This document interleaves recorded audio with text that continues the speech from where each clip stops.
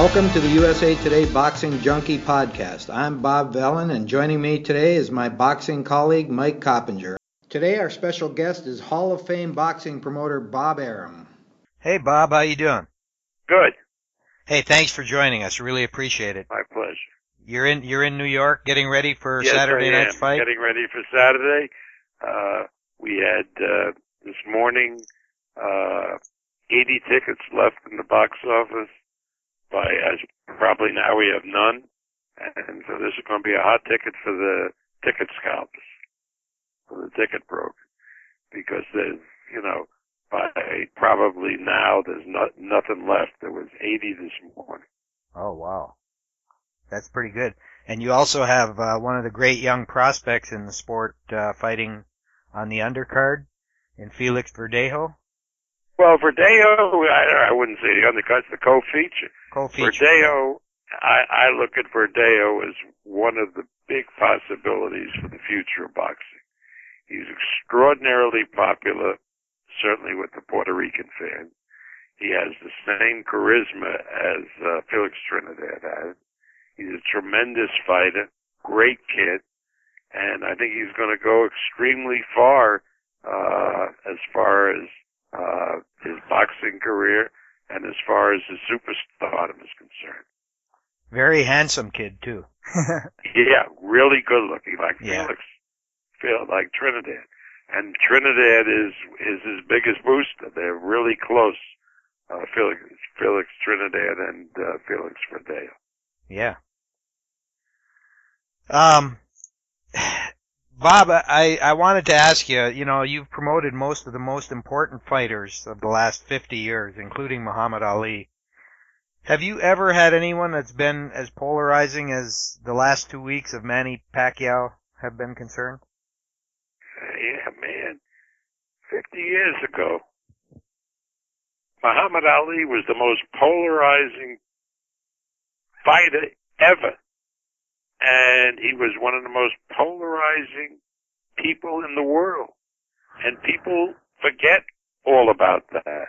I mean, Muhammad Ali was fighting the prevalent thought in the United States about the Vietnam War. And he was considered to be a traitor. We were all pariahs.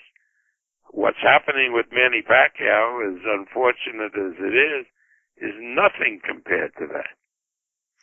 I guess the difference is social media, huh? I don't know. I mean, I don't know. Media is media. In other words, in Muhammad's day, 50 years ago when this happened, a little over 50 years, we had 7, 8 newspapers in New York. We had multi cities in the United States. Most of them had more than one newspaper. So, people got their news from the newspapers, even more than television. Television news was in its infancy then. But people get news. Now they get it on social media, and now it comes quicker, and people can reply in almost real time. But, it's the same. Things change, but they remain the same. Bob, you were saying yesterday that you were having problems getting Lomachenko and Postol on HBO, and that basically Peter Nelson doesn't want to put guys on there that he didn't create, such as Roman Gonzalez. Why do you think that is? Isn't that a question to be asked Nelson? I mean, everybody who has a job is to program a network. Has their own philosophy. Exactly what his philosophy is, I'm not quite sure. But rather than say something and have somebody say, no, that's not my philosophy, etc., best thing is to ask them. Has HBO's stance with Lomachenko changed? Because they did air Lomachenko against Kosica in November, which was, viewed as a big mismatch. Are they changing it with that now? They don't want to show him? Again, that remains to be seen. Lomachenko is one of the great fighters of our time. I mean, one of the great technicians. And we have to understand that, if that is Nelson's position, which I'm not sure it is, the other premium network, Showtime, is certainly interested in putting good programming on. And I'm sure that they would be interested in a quality, competitive Lomachenko fight. Are you looking to do Lomachenko-Walters? Because all the time, I see people talking about it on Twitter. That's the fight they want to see. That's the fight I want to do because people want to see it. I think it's a tremendous fight because of their styles. And whether we do it at 126 or 130, that's the fight I want to do. And HBO just isn't giving the proper license fee for that fight or something? They're not very interested? Cause... I think that that's something to be taken up with HBO. All right. I really believe that. I mean, it's, people have different tastes and different feelings, and some people feel that Chocolito Gonzalez, who doesn't have much of a following, deserves airtime, and probably the greatest amateur that ever lived, Lomachenko, doesn't. Is part of the problem that you see, like, HBO give a slot on the Andre Ward undercard to Golden Boy with Joseph Diaz Jr., who's unproven, when you have a guy like Lomachenko and you can't get a slot for him? Is that troubling? I don't want to pick a fight with anybody because his job is to program the network, Nelson, and that's his job. And, I'm not going to criticize what he's doing.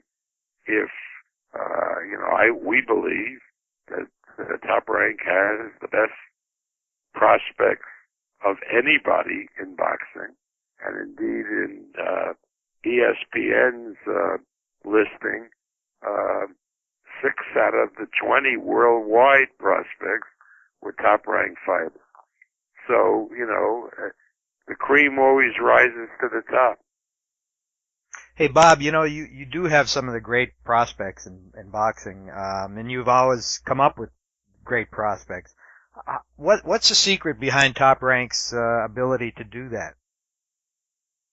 Well, we have a philosophy that we look at certain guys who we think have the ability and the star quality, and we put them in position where they can develop their ability in the ring, and we have PR guys who work with them to get their message across to the public.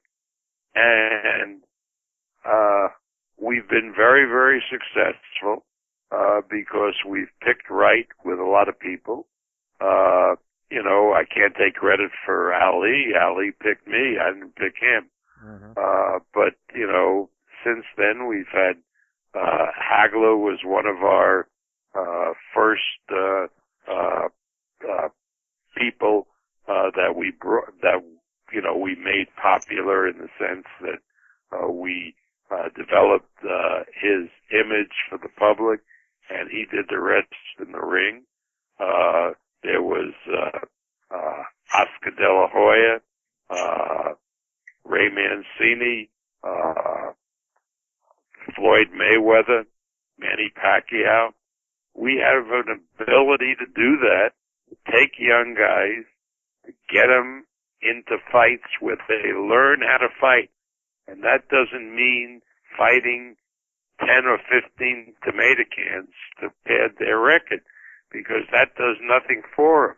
When we have two great matchmakers, Bruce Trampler and Brad Goodman, and they are able to match guys so that they learn in every fight. And if they're good enough and they keep their record intact, we can move them to terrific heights. Now, everybody presents a problem. I mean, Terence Crawford, who's another one of our products. Terence Crawford is now a champion. He's considered one of the great fighters in the world. But we developed Terence Crawford by having on many, many undercards, developing his talent, and then having our PR people talk to him and realize what a tremendous young man he was. If you don't talk to these kids, you don't realize what their story is. So I think Crawford is going to be a big, big star, much bigger than he is now, and he's featured on this card at Madison Square Garden on Saturday with Felix Verdeja, and I'm happy to report that as we're talking now, there's no tickets left. So people understand, people follow boxing, and they know what good quality is. And then I'm very, very proud that on April 9th, we have these three great young Hispanic fighters on the card who also have star quality.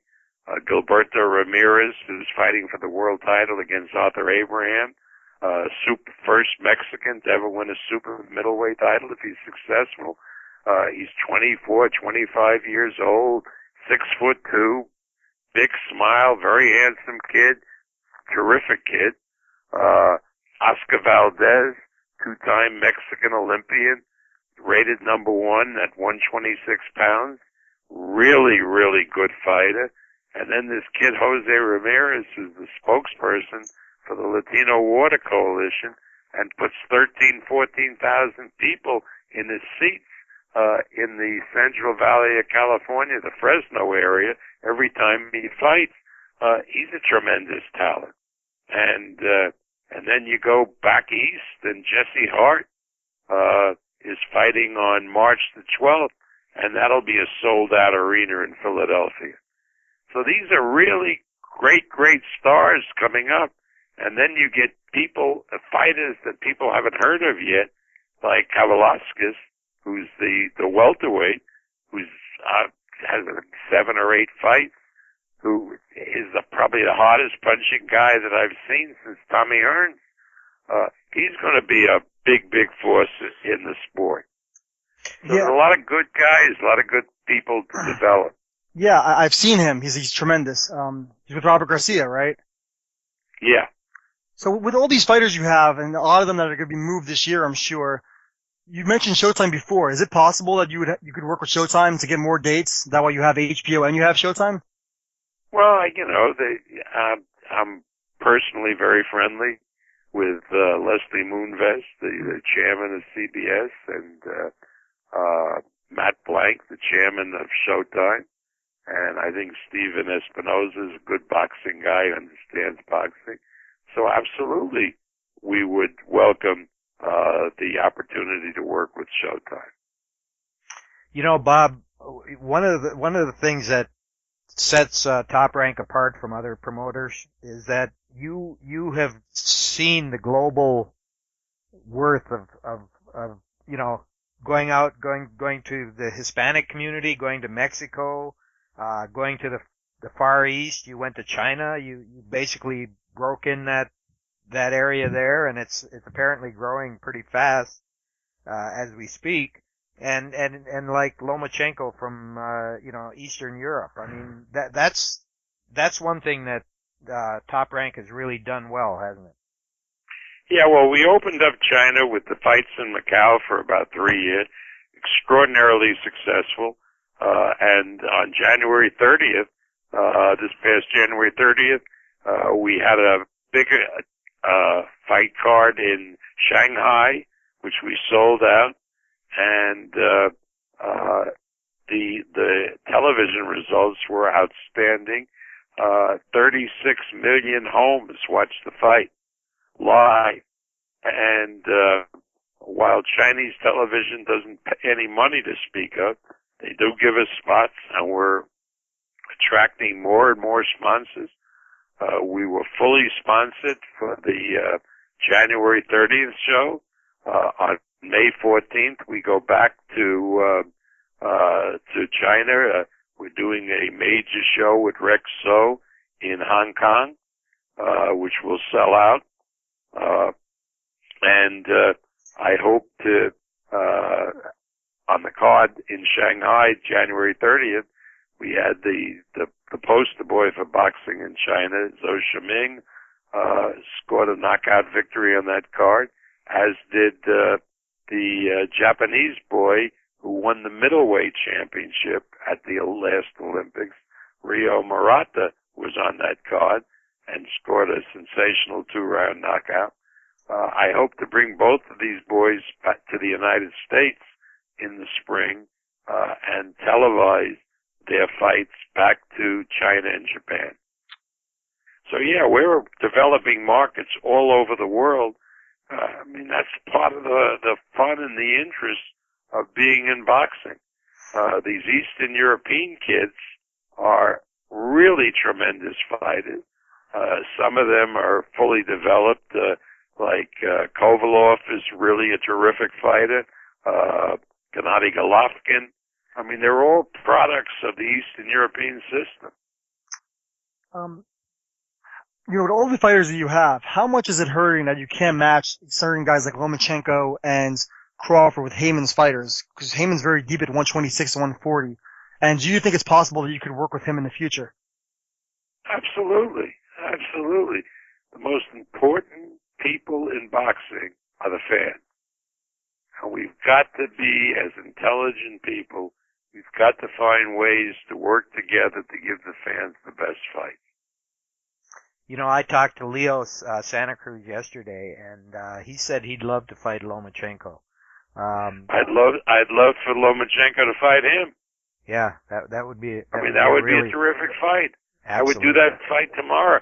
Doesn't Santa Cruz have a fight coming up? He does this weekend. Yeah, he's fighting. Oh, good. I wish him luck. I hope if he wins that fight, I'm happy. Nicholas Walters can fight a lot of guys. I mean, I'm happy if that fight was available, Lomachenko and Santa Cruz. Why not? Yeah, I mean that'd be a great fight for boxing fans. Right, and I'm sure Showtime would be happy to do that fight. Bob, can you talk about Mikey Garcia at all? Sure. I can't talk in specific because it's in litigation, but that's been a sort of nonsense kind of thing. It's something I can't figure out. I mean, we tried to offer him fights, and I mean, he has. I just can't figure it out. I don't know who's advising him or what, but it's sort of silly because, he's lost 2.5 years of a boxing career, and like the poem, "An Athlete Dying Young." The athletes have a limited lifespan because age takes away their ability. So why he's wasting 2.5 years, I just don't know. But he can't come in and say, "Hey, I'll fight Terence Crawford now, but I want the same money that Crawford's getting." I mean, say what? You haven't fought in 2.5 years. Yeah. You did work with Heyman for the Mayweather-Pacquiao fight, which is obviously, a special case, but what do you think it will take for you guys to work on fights like Lomachenko and Santa Cruz and, Crawford and maybe Broner and other fights like that? A couple of telephone calls. Seems simple enough. A couple of telephone calls. I'm willing to do any of those fights. Any of those fights. I have tremendous confidence in my guys. I think they can. I mean, they're not going to. All my fighters are not going to win, but I think most of them will. And I'm very, very happy to match my fighters against Heyman's fighters. Do the lawsuits are they kind of getting in the way? No, I think the reason of this lawsuit was because it was impossible to do those matches. Okay. So, gotcha. So you're saying that you're open to it, but that, that you need Al or someone from Al's side to call you and try to make something happen. If you want, the question was, will your fighters fight Al's fight? As far as I'm concerned, my fighters will fight Al's fight. So the question of whether the matches can be made has to be answered by Mr. Heyman and his people. Will his fighters fight my fight? Right. You've We'll got ask him. my answer. I can't answer for him. Unfortunately, it's very hard to talk to them, as you know. Well, that's, again, you got to find a way for them to talk. I mean, you're going to write about the fact that what I've said is on behalf of top-ranked fighters will fight fighters that are managed by Al Heyman. Will fighters managed by Al Heyman fight top-ranked fighters? And therefore, the ball's in their court and they have to respond. Very interesting. What's the deal with Juan Manuel Marquez? Well, he has taken off some time. His knee was acting up. He says his knee is much better. He wants to test the waters this summer. And we're going to do a fight for him in Mexico with our partner, Zanfer Promotion. And then if he feels up to it, we'll match him, at next, the end of the year. Who could we match him with?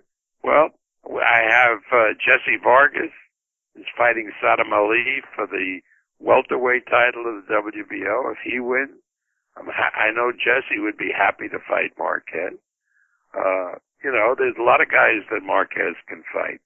I think that the idea of him fighting Cotto is a little off base because of the weight, Cotto is no longer a welterweight. He's a junior middleweight. And Marquez, if anything, is a small, more a junior welterweight than a welterweight. Bob, how is the Pacquiao-Bradley fight tracking on pay-per-view? And do you think that it could actually be helped by Pacquiao's comments? Because there's been some controversy. Listen. The Manny's comments, as outrageous as they were, and for me, I was offended by them as much as anybody. Not that doesn't have a right to say that he's against same-sex marriage. That's his religion. That's okay. But the analogy that he made, the Bible verses said it. But I've talked to him, and that was a misunderstanding. He's against same-sex marriage. We'll leave it at that. Now the question is, have we been helped or hurt? Well, we've been hurt because we've lost sponsorship. We may be helped because there's been interest in the fight, to talk about the fight. You guys have written about the fight because of the statements that he made. At the end, probably,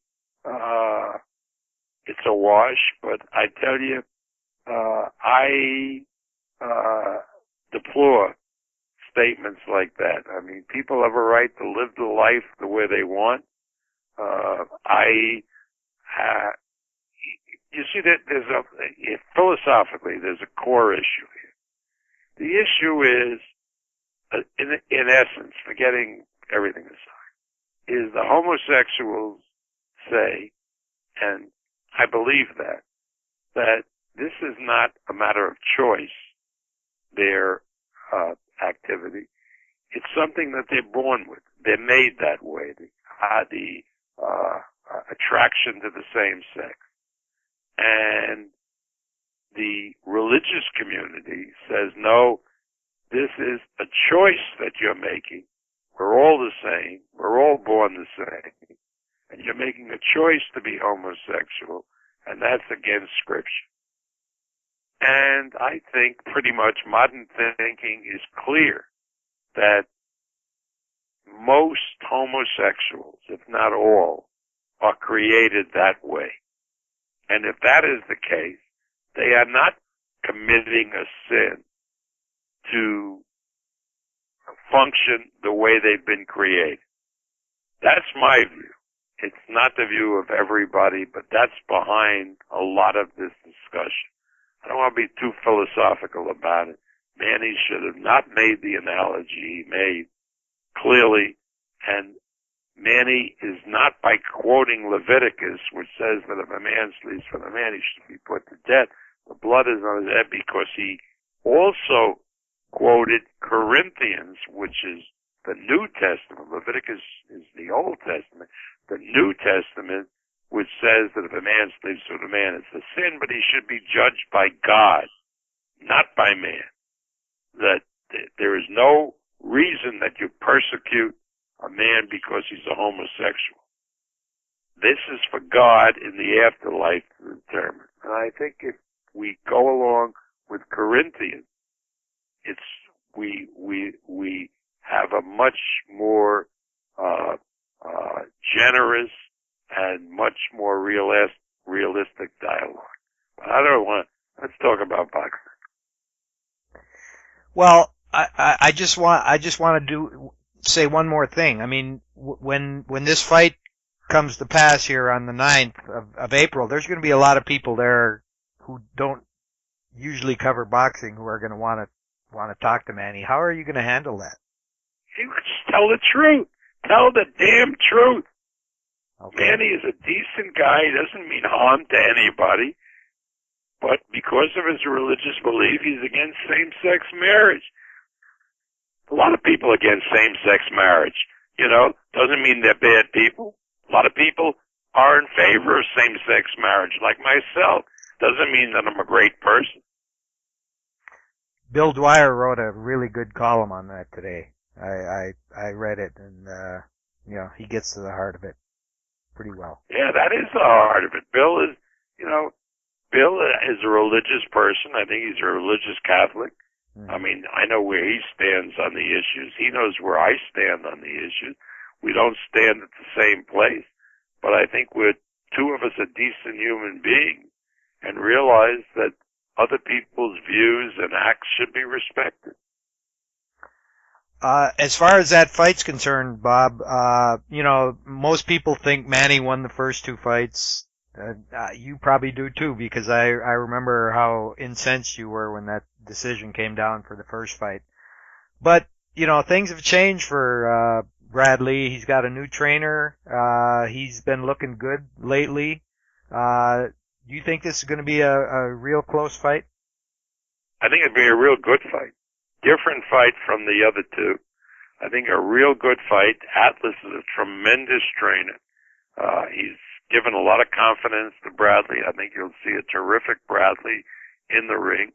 I think Pacquiao got to forget about this political stuff and concentrate more on his training. He told me he's going to do that. He says physically he's in great shape. So I look for a very, very exciting fight. And I look, you know, the way Bradley is fighting now and the way Manny is fighting, I really believe the fight's going to end in a knockout, one way or the other. All right, sir. Thank you very much. Good talking. Appreciate you taking the time with us this morning, and talk to you soon. Okay, good talking to you guys. Appreciate it, Bob. Okay, that's a wrap for today. Thanks for joining us. You can follow me on Twitter at Bob Vellin and Mike at Mike Coppinger.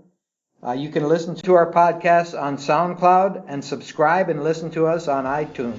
And check us out on BoxingJunkie.com.